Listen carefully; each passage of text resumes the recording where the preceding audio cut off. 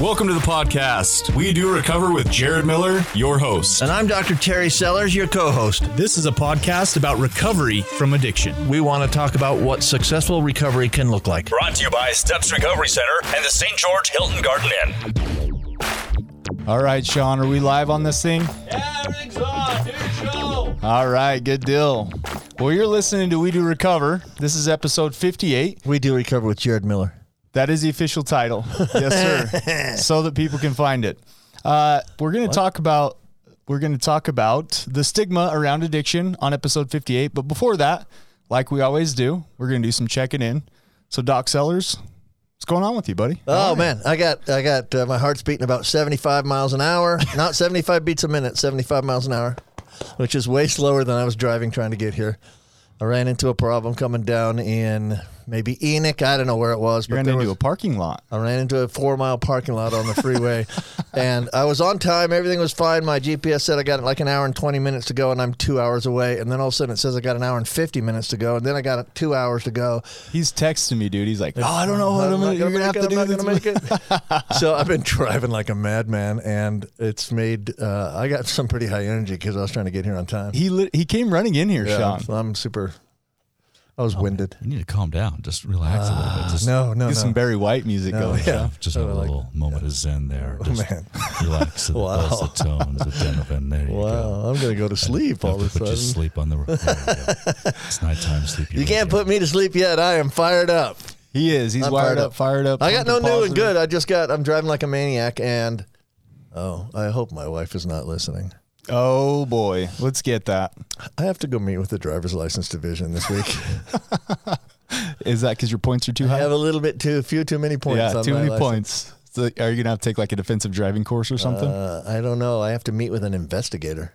Oh. Yeah, I know. Hey, that Or a sounds guy. serious. I don't know what he is. He's some dude. I don't know, but That sounds serious. I think he's going to try and find out if I am on drugs. Number one. Probably. Like, I don't mind. That's fine. He can try and find that out. I've had 3 accidents in the last 3 years, so Right. and it's actually 2.5. But I'm sure that's a question that he'll ask. That's fine. I'm good with that. We should do some episodes around like recovering from a terrible driving record. I don't think I'm in recovery yet. like the I'm not in steps. recovery yet. We could come up with some steps Yeah, to I like need get a your sponsor. license. I need a sponsor. I need a safe driving sponsor. Yes, you do. I do. I'll have to work some steps. Some kind of governor they can I have build to into your admit car. that my life is that I'm powerless and that my life has become unmanageable. Hey, yep. I'm powerless over that gas pedal. There you go. And there is Sellers New and Good. Yeah, that's it. Sean Donovan, talk to me, buddy. What's going on in your world? The bar's always real low. We know everything's good, everything's great, but we want to make you a part of this. I painted my porch. Yay. Hey, he has something. Yeah. And I'm going to be building a pergola in the next 7 days. What's a pergola, dude? It's like some 4x4s. I used to smoke some pergola. Okay, no, but seriously, it's a 4x4. sorry.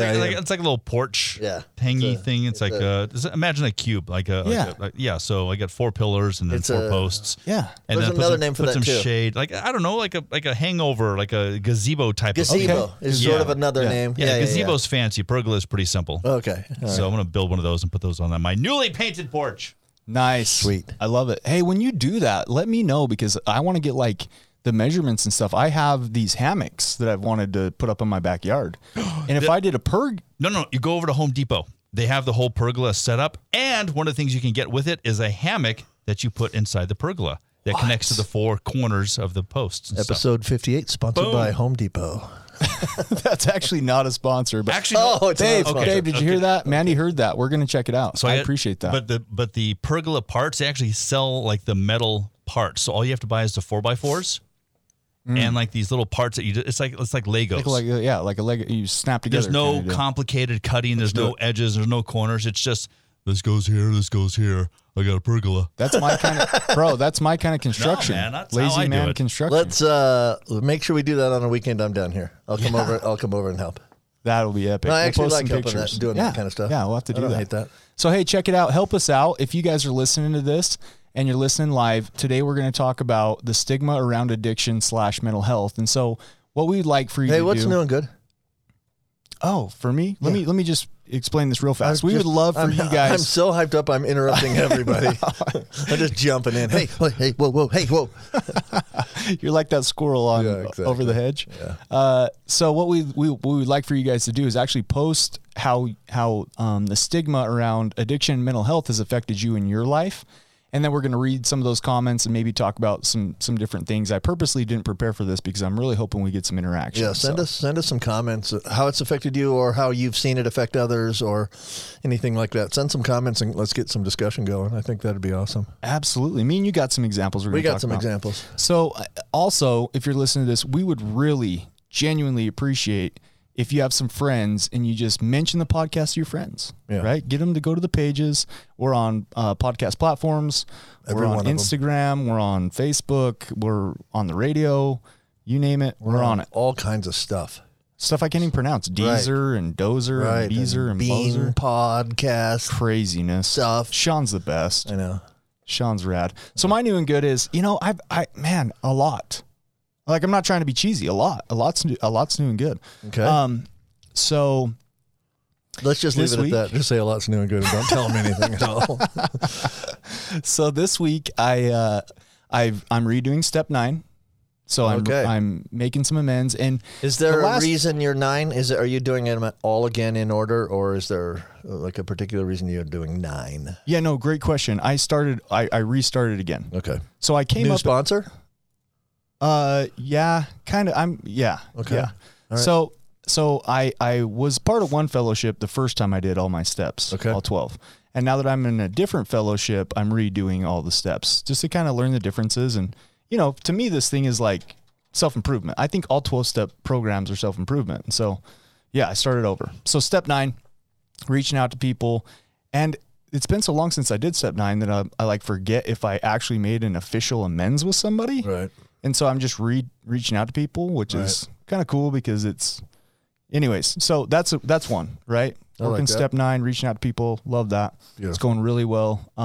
Good for you. Also, earlier this week, I was able to go to the gym with a buddy, one of the owners of our sponsor. Episode 58, part 1 is sponsored by Steps Recovery Centers, where addiction ends and healing begins. And if you or a loved one need help, don't hesitate. Reach out. Give them a call. The number is 801-800-8142. Love those guys. Steps Recovery Centers. So I got to work out with some dude. Yeah, some dude. You can name him. By the name of Ty Hansen. Oh, I like Ty Hansen. So, and that was really cool. It was just, the camaraderie. Yeah. Yeah, it was really fun. I've not played golf with Ty Hansen yet, even though he keeps threatening. Let's do it. Ty, if you're listening, hello. Let's schedule it, bro. 801-319-3432. No, that's not Steps Recovery Center. That's my personal cell phone, everybody. You are hyped Call up, me. bro. You're Call hyped me. up. I'll be happy to talk to you. I love it. I love it. Let's do it, man. So, and then today I go to Honolulu Grill. I like that place, man. I'm a chicken and rice guy. Stop right there and say I go to Honolulu, and I'm like, whoa, that isn't doing good. You just went to the grill. So I go to the grill. Taz is there, standing in line. Taz Decker, our buddy. What? Yeah. Yeah, he was there with a couple other guys, and they invited me to come sit down and eat. So, yeah, I like Taz Decker. Also, my wife. I like everybody today. My last new and good is Mandy. You got a bunch. I know. I like to talk about my life. Mandy is always new and always good, but tell me what the new and good about Mandy is. So she tried out. Hi, Mandy.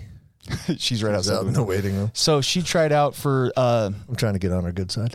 The West Side. Is it the West Side Story? West Side Story. Thank you. Yeah. And she got a part. What? Yeah, she's gonna be dancing and singing. Is she a jet or a shark? She's a jet. She's a jet. How did you know this? Listen, I'm alive. Got a little culture in me. Yeah, buddy. Yeah, West Side Story. Absolutely. She's gonna be snapping her fingers and dancing. Yeah, I know. Yeah, so I'm super proud of her. Like that's just it's awesome. She'll be awesome. A lot of new and good. Let me know when it is because we're coming. My wife and I are coming for sure. Yeah. Where is it going to be? TBA, announced. Tuacahn, but someplace. No, Mandy, where is it? Stand up and mouth this to me. All right, moving on. Okay, good, sorry. Good news. It's going to be at a Playhouse here in St. George somewhere. Absolutely. Yeah, it'd be fantastic. St. George Playhouse. I just made up a name. I'm in love with that lady. I don't know if you knew that. Should be. Yeah, she's married to her. She's pretty awesome. Okay, so the stigma around addiction. Oh, are we going to talk about that? We're about out of time. Everyone, thank you very much. We Do Recover, part 2 is sponsored by... No, we still got some time in this. we got a lot of time. So this came up. I've talked about the stigma. I've gone on other podcasts. And I think that this really, a couple weeks ago, I got a DM. Somebody direct messaged me. Okay. And I think I've really thought about this, right? And I can trace it back to a certain podcast I went on. And literally the topic was the same topic. So it wasn't this podcast per No. se. It was based on you being on a guest on another podcast. Yes. Okay. It was the Other Side of Addiction podcast. I'll give you a shout out. I like Right. No, beautiful. Yeah, Al's a good dude. There's plenty of podcasts about addiction.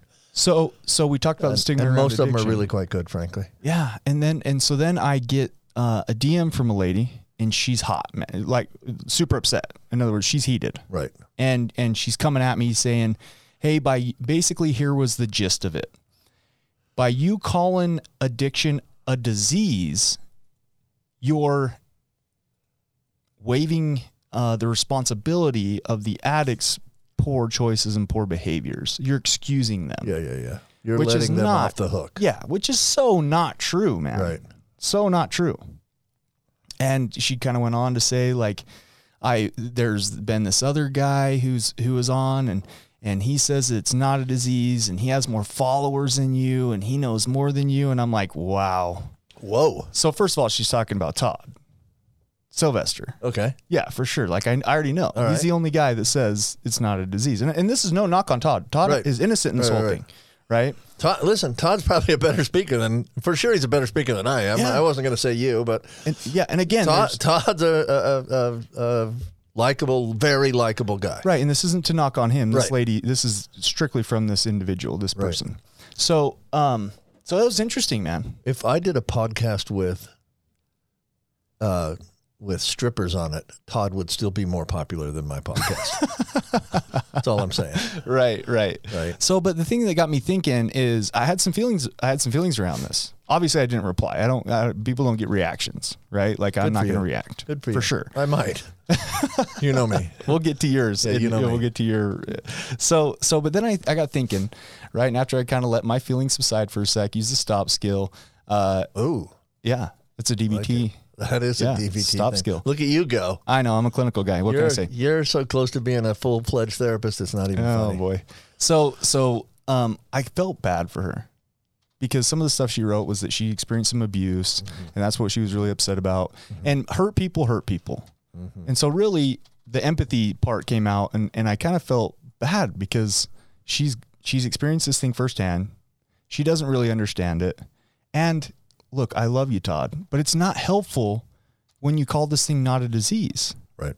Because for people like me that are making amends on step 9, if I'm reaching out to people and they truly don't understand it, and they have people that are coming up with basically statements saying it's not, then I'm just left with I'm a terrible human being. And there's a lot of shame around that. And that's super heavy. So in my opinion, that kind of stuff isn't helpful. I don't know. What are your thoughts on it? Well, so you told me about this message that you got. You told me about this either last week or the week before. I can't remember which. And I've kind of been thinking about it a little bit. And my initial reaction was I kind of got angry about it as well. Like, Yeah.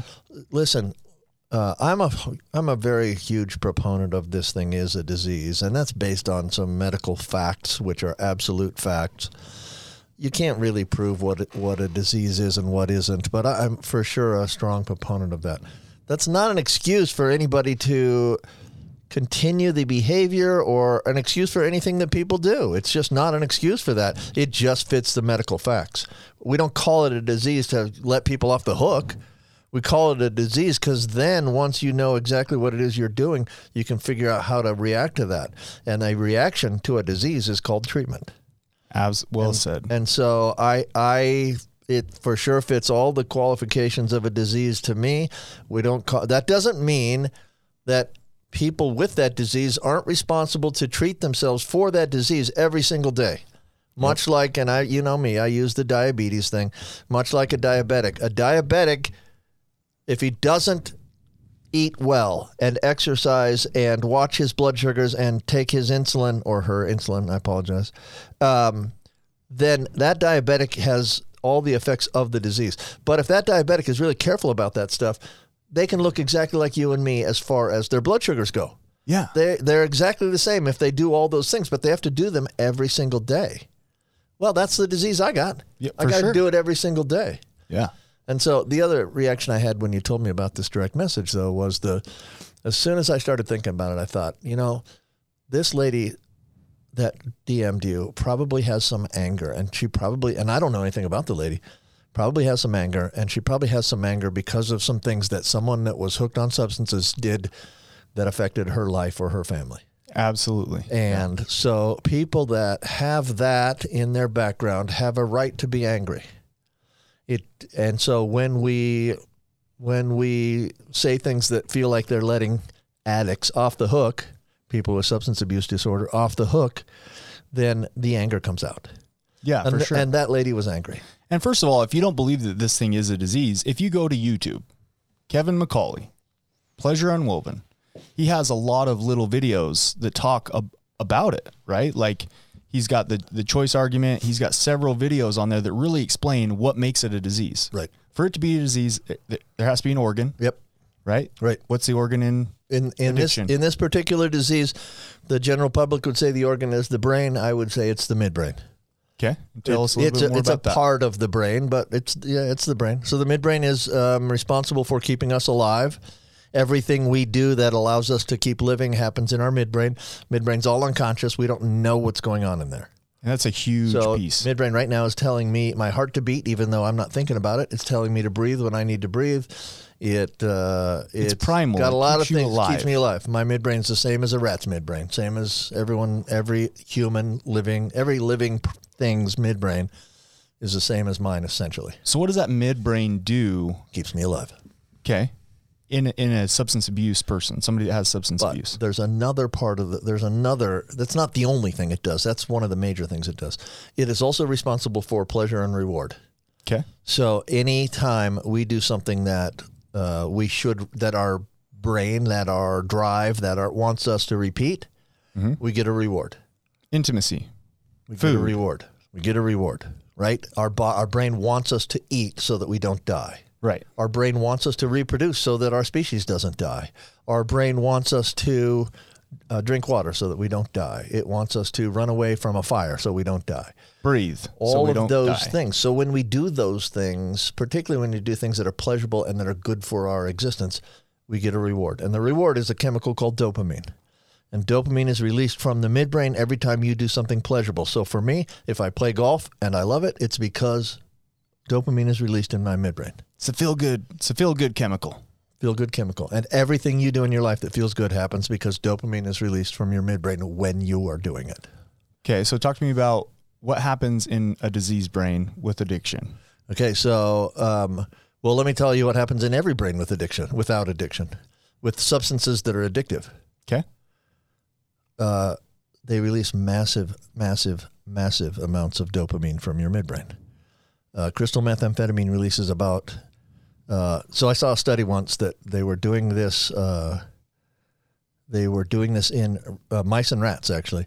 And they had little catheters where they could draw blood directly out of the brain and measure dopamine levels in the brain. Mm-hmm. And they measured dopamine levels when rats were having sex. And they compared that to dopamine levels of rats that were just smoked methamphetamine. Okay. To get a rat to smoke, you put them in a little wire cage and you blow smoke at them. So what they breathe in, what's coming at them, they have to breathe in, right? And so what they found was crystal methamphetamine releases about 900 times more dopamine than sex. 900. So, right? Yeah. Crazy. 900. Crazy. Think about that. So, and I don't want to get crazy about the whole sex thing, but sex is a universally pleasurable activity, one which almost all human beings enjoy. There might be a few that don't, but they've had some really horrifying sexual trauma. Almost everyone on the planet that's a human enjoys sex. Yeah, I could agree with that. Now they enjoy 900 times more dopamine than sex. Which ultimately hijacks the frontal cortex. Our brain was never built to have that much dopamine released from our midbrain. We're not built to handle that kind of thing. Of course, and you can just think about it logically, but it's not really logic. But logically, of course, if you find an activity that's 900 times more pleasurable than sex, you are going to want to repeat that activity, right? Absolutely. Hey, I just had sex. Hey, guess what? I just had it 900 times. I got a bigger smile on my face than you do.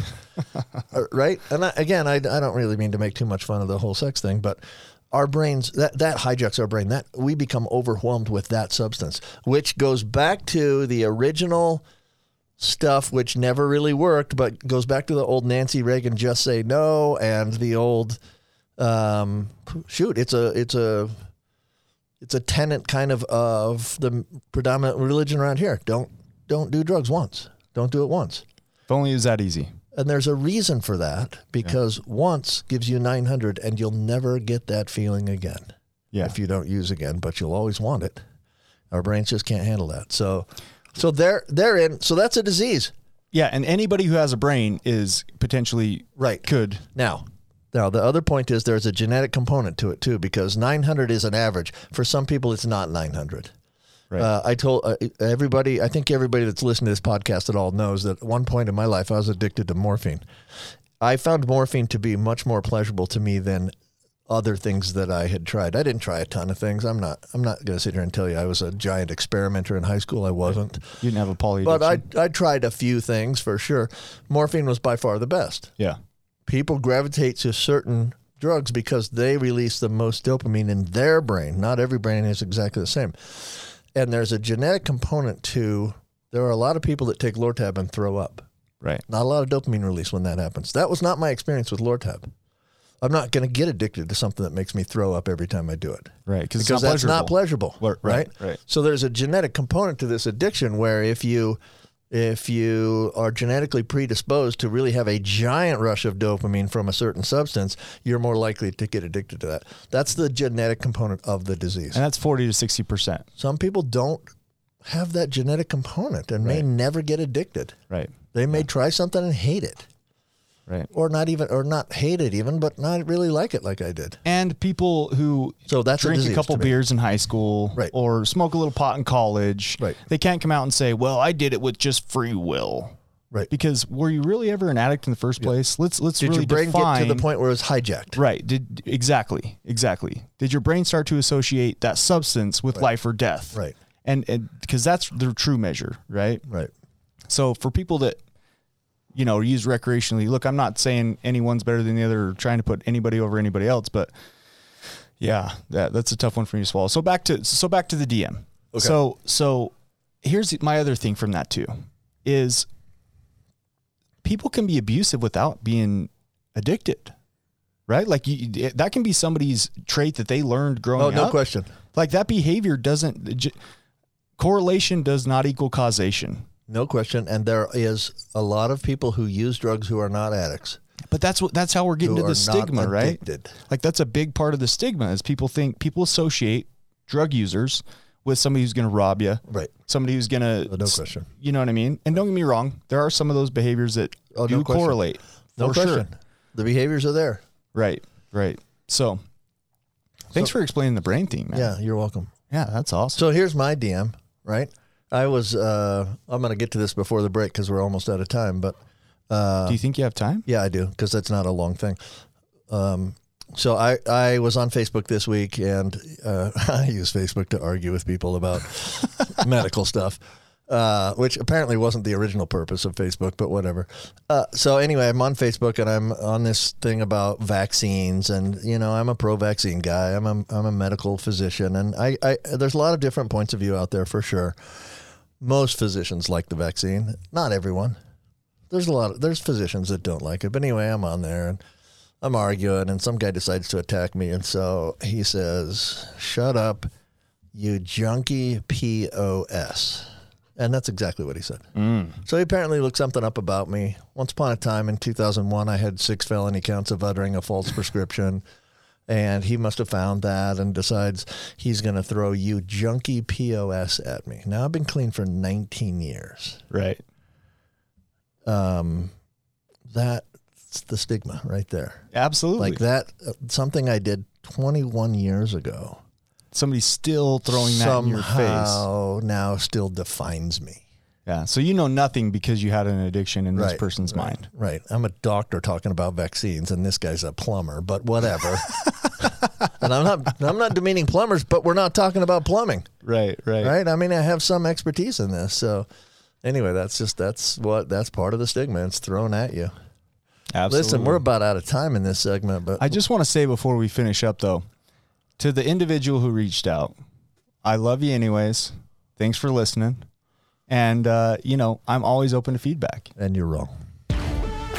So join us in part 2 of episode 58, talking about the stigma around addiction. We're going to get into how did we get here? Where did the stigma start? And probably just some more nonsense from me and Dr. Terry Sellers. So we'll see you guys after this break. You are listening to We Do Recover with Jared Miller and co-hosted by Dr. Terry Sellers. We'll be right back after this short break with more of We Do Recover with Jared Miller, sponsored by Steps Recovery Center and the Hilton Garden Inn. I'm Desmond Lomax, one of the clinical executives here at Steps Recovery, and once you become the Steps family, you're just a part of the Steps family. A lot of us have overcome substances, overcome addiction, and now we're able to help other people. Second of all, we're also going to help you in a way where you can afford to be helped. Third of all, we're going to give you the same quality that many organizations are charging 2 to 3 times, and it's more about you than it is about our organization.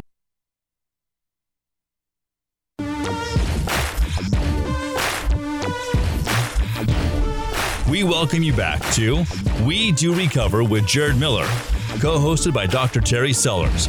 Brought to you by Steps Recovery Center and the St. George Hilton Garden Inn. And now with part 2 of our podcast, Jared Miller and Dr. Terry Sellers.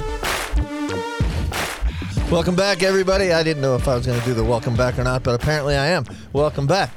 This is We Do Recover with Jared Miller. This is episode number 58. Part 2, and episode 58 is sponsored by the Hilton Garden Inn in St. George, Utah. I don't know if you guys have ever been to the Hilton Garden Inn, but I love it. If you're driving through southern Utah, give them a Google search. Just type in Hilton Garden Inn. They have amazing amenities. They have amazing staff. The rooms are lovely, and it's pretty spacious, frankly. Clean, and the pool. I always mention the pool because the pool's really pretty awesome. I love that, but they're just really good to us, and I love staying there, and I'm so glad they're a sponsor of ours because they do a really nice job, particularly for me because I drive here from out of town. But Yeah, those guys. Russ is the best, man. He's rad. Yep. Chris is cool. Yeah, those. there's a guy that works at night that I can't think of his name. Dang it. Huh. I got to get better at remembering people's names. Like I'm going to do that at age 62. Probably not going to happen. Fair but enough. That guy's so nice. He's so good to me, and he's always so friendly, and I love it. So give the Hilton Garden Inn a shot at your business. They love taking care of people. Absolutely. And today on episode 58, we're talking about the stigma around addiction and mental health.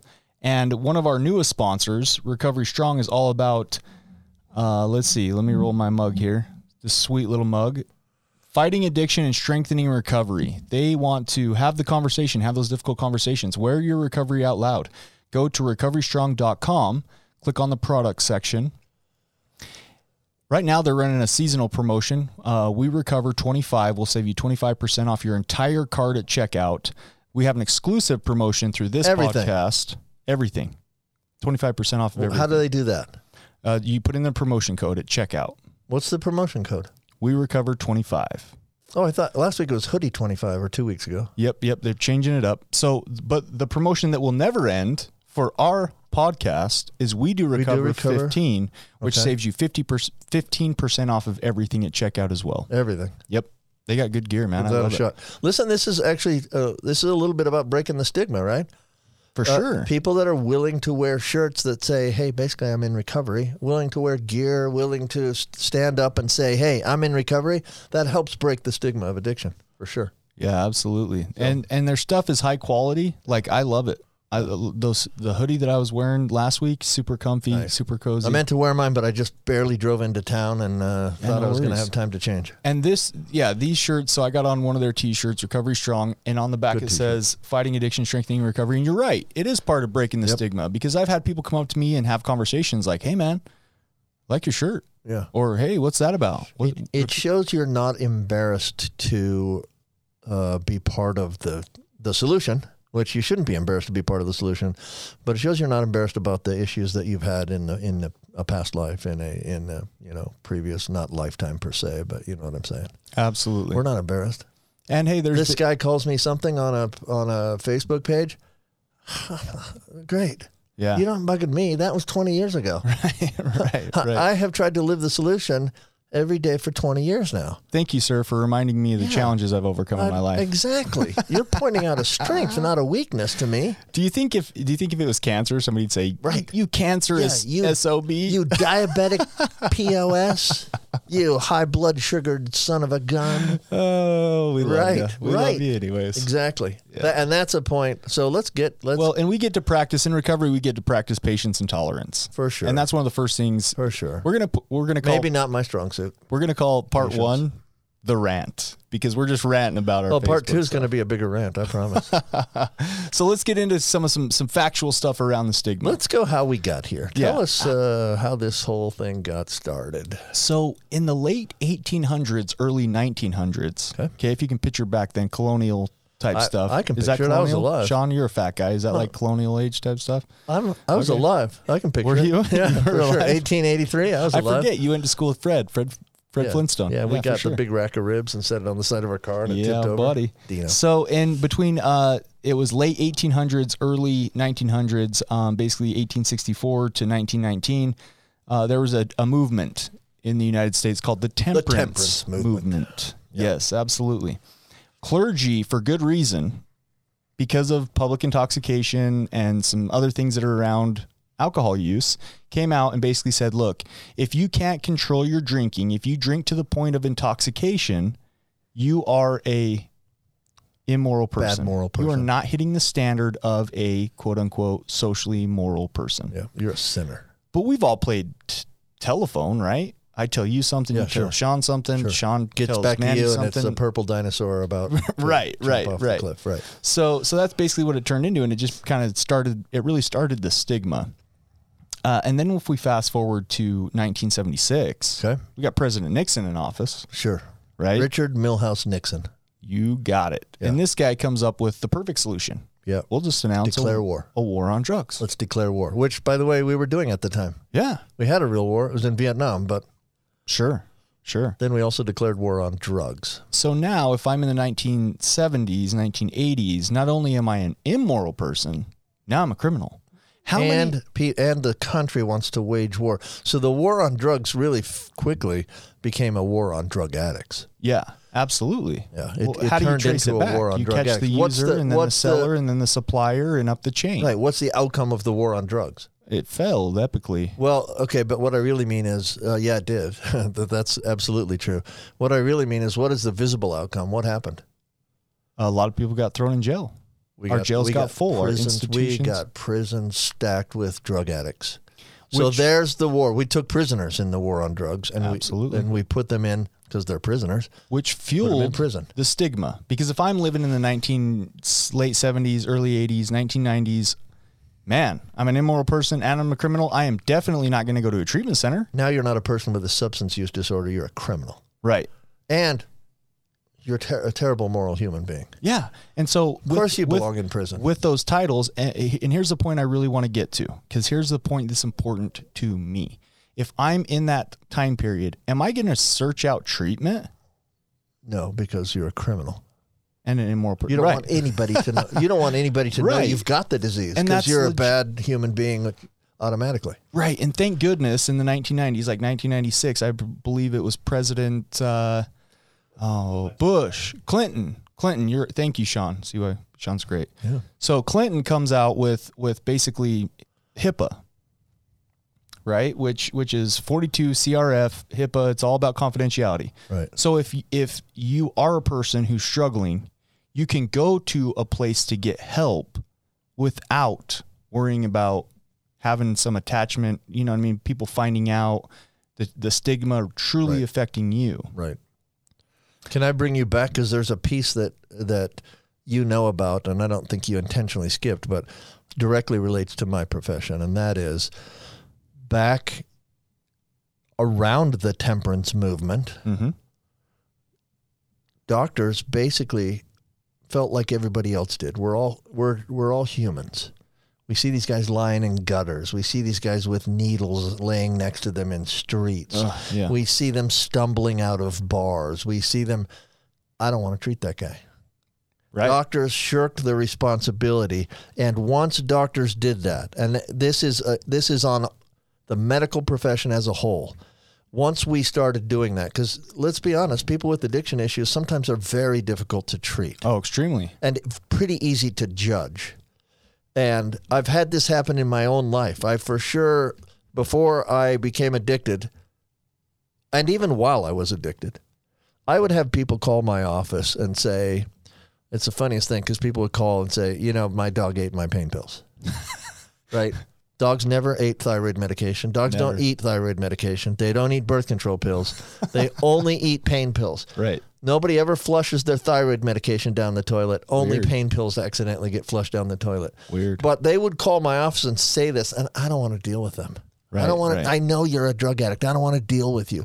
I'm guilty of that same thing myself. But doctors did that early on in our country's history and sort of shirked that responsibility. When we did, it fell to the legal system to deal with addicts. Right. And that just fed into this whole thing of drug addicts are an enemy of the state. They're prisoners of war. We need to lock them up because they're bad moral people. Doctors had the chance to step up and make a change and make that different, and they didn't do it. Yeah. And that's a blight on my profession for sure. In fact, weren't you saying that in the ER they actually have like a term that they use?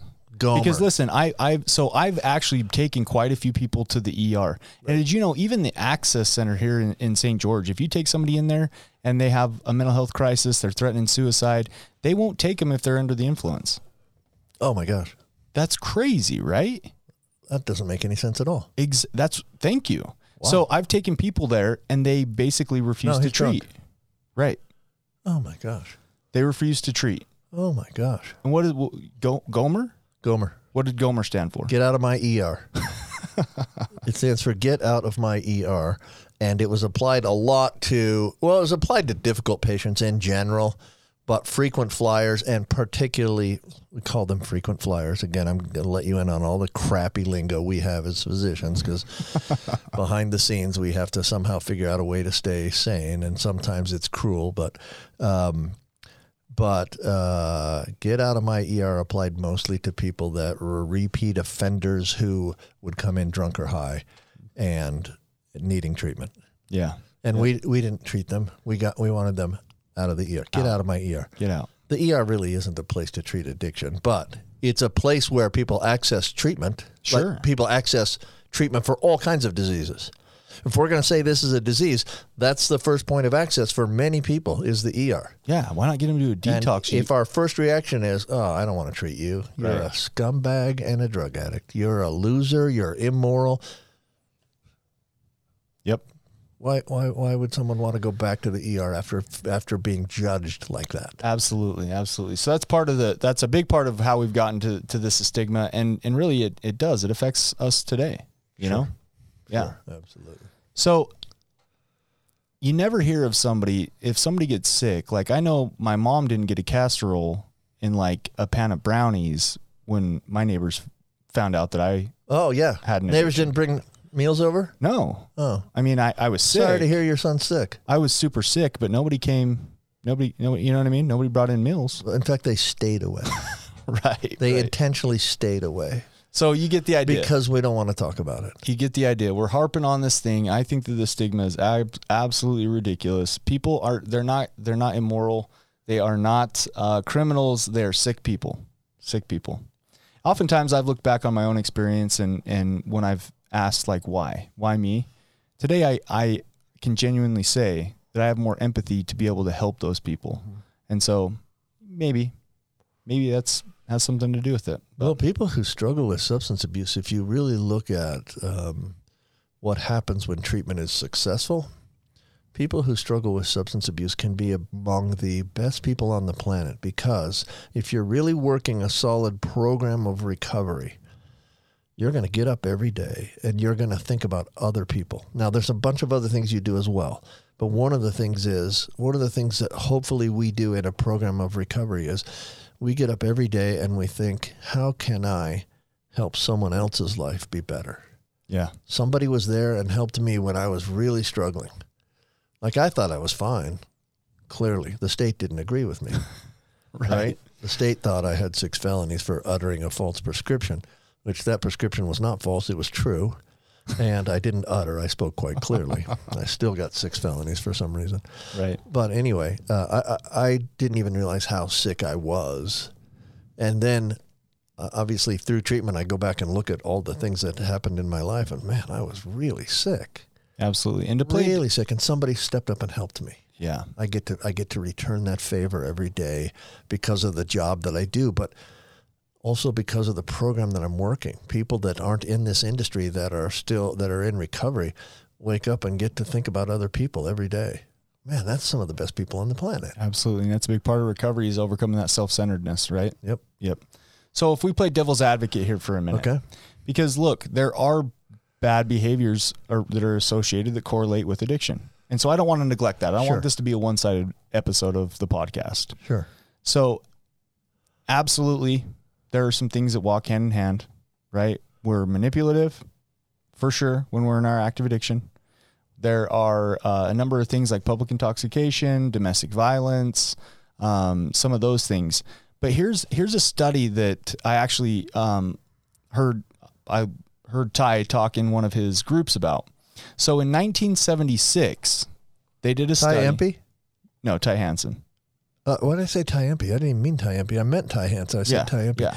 Ty Hansen? Ty Empey is good From dude too. Steps Recovery Center? Yeah, I know. One of our you're sponsors? shocked. I know you're shocked. No. I'm just giving him a So second plug is all. He came down. He came down, and I sat in one of his groups. And he talks about this study where in 1976, they did a study to basically measure people's consciousness, awareness. How aware are they of things going on around them? And the end result was basically 70 to 80% they were aware of their surroundings, their situations, things that were happening in their environment. Okay, so 70 to 80% in 1976.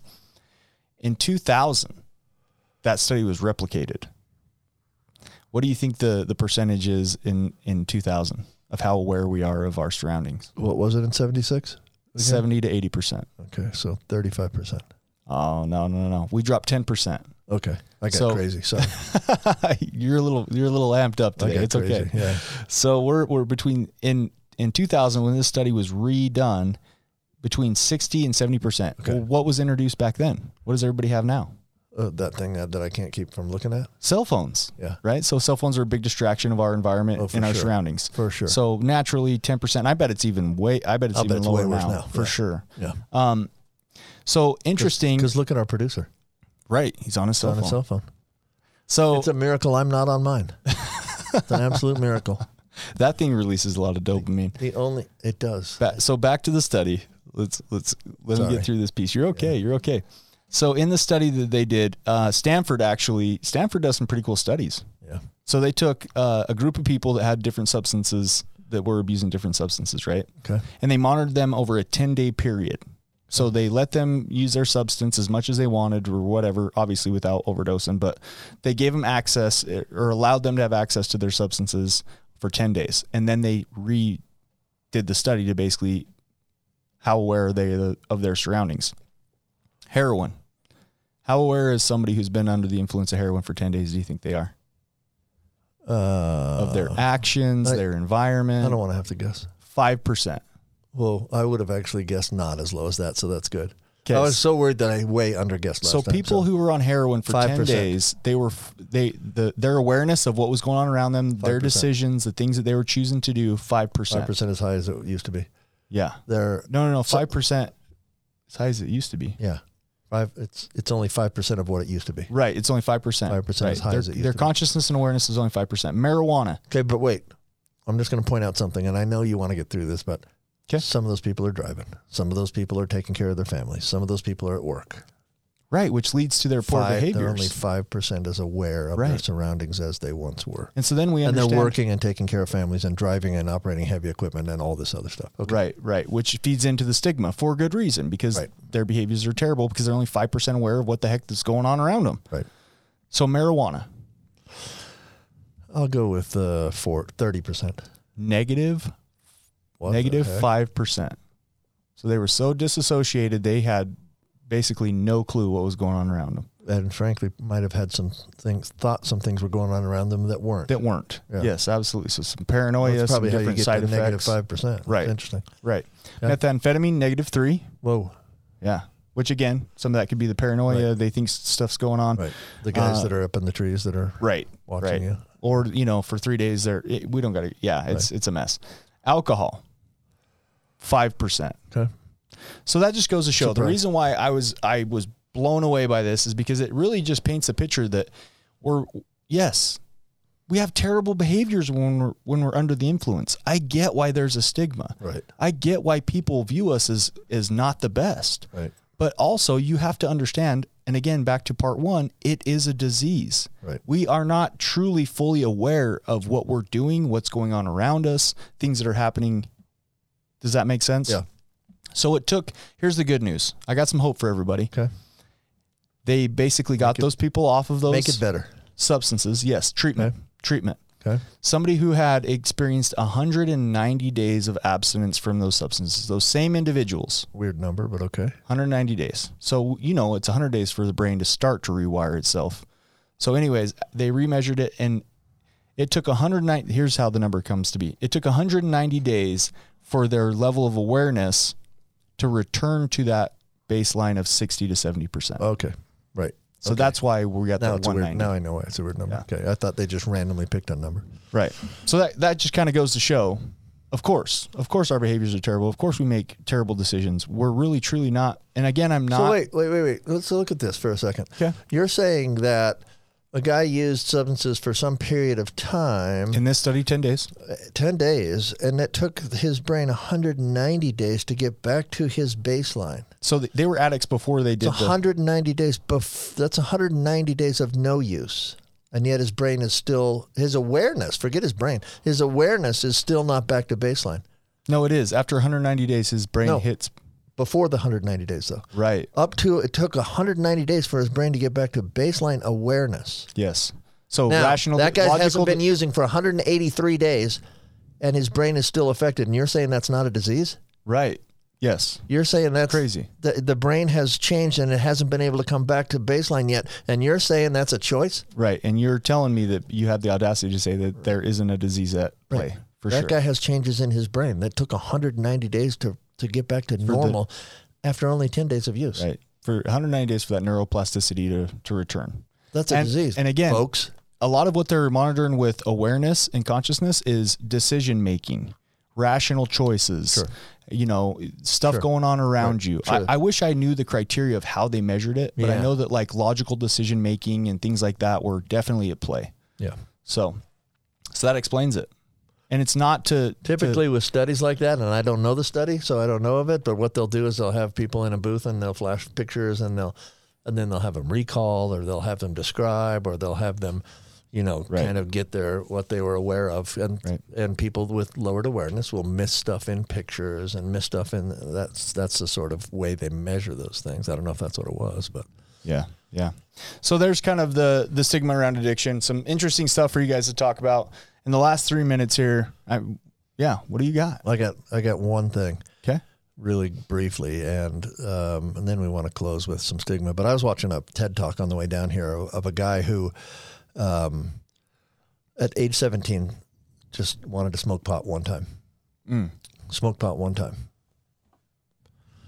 18 years later, after 12 years of prison and all of this stuff, he has turned his life around, and he was a BMX bike racer and was kind of a pretty good one, and wanted to go to the Olympics and all this stuff. He set all these goals in prison. Anyway, he accomplished a lot of them. But he said, if someone could have showed me exactly what the outcome of that one time of smoking pot would have been, I would have never smoked pot. Right. My choice at that time wasn't to become an addict. My choice was to smoke pot one time because my friends were doing it, and I wanted to know what they were feeling because they looked like they were having fun. For some people, that one time leads to a lifetime of pain and suffering. Now this guy can't get a job, right? Because he's a felon. Mm-hmm. He's an ex-con. He can't get an apartment. He can't. Now this guy turned out fine, but because of a simple one time in high school. Now, that might be a choice. That one time in high school And might I be a hope if choice. we have high school listeners listening, they can point that out. I think that's really the hard part is that you cannot convince a teenager that one time is going to lead to a lifetime of. If we could figure out a way to do that, because I feel the We same would end way. addiction. I feel the same way. If I'd have known by taking an extra pain pill I was going to end up with 6 felony counts, I would have never taken a pain pill. Yeah, absolutely I'd not. have missed it. Right. That's not what I was trying to do. I had a bad headache. I was just trying to get rid of it. And by the time your logical decision making had been reversed and your midbrain had overpowered it, it's no longer a decision. Right. It's survival. Absolutely. Yeah. We could go on for a long time. This is a good topic. Yeah. I love it, man. I want to tell you this, what I know about addiction is, or a stigma is, there's a lifetime of stuff that you have to pay for with one felony, with one stint in any sort of, there's a lifetime of criminal stuff that you have to pay for because you had a disease. And that is not fair, and it shouldn't be that way in our society today. Absolutely. And my takeaway from this is, listen, everybody, let's get out of the 1980s and the 1990s, or the 1800s and the 1900s, and let's just be able to have a conversation. Mm-hmm. You know, sometimes when I'm with my buddies and we're talking about treatment, we're talking about clients, and we're talking about, we do it right at dinner, when we go to dinner with our wives. I see other people look over and they're like, oh, these guys are talking about right, morphine. But we should be able to do that. We should be able to have the conversations. We should be able to talk about it without there being such a heavy attachment to it. I think maybe the purpose of the podcast. Absolutely. And you know what? The end result is getting people help. The more we talk about it, the more we can get people help. Hey, thanks, guys. Love you guys so much. Please share this with your friends. Share this with your coworkers. Help us grow this thing. Namaste. Thank you for joining us today on We Do Recover with Jared Miller. Help us spread our message of hope. Like, comment, and share. If you have any topics or ideas for future shows, please share that on our Facebook page. That Facebook page is We Do Recover with Jared Miller. If you or a loved one needs help, please reach out to us. Again, thank you for listening. Brought to you by Steps Recovery Center and the St. George Hilton Garden Inn.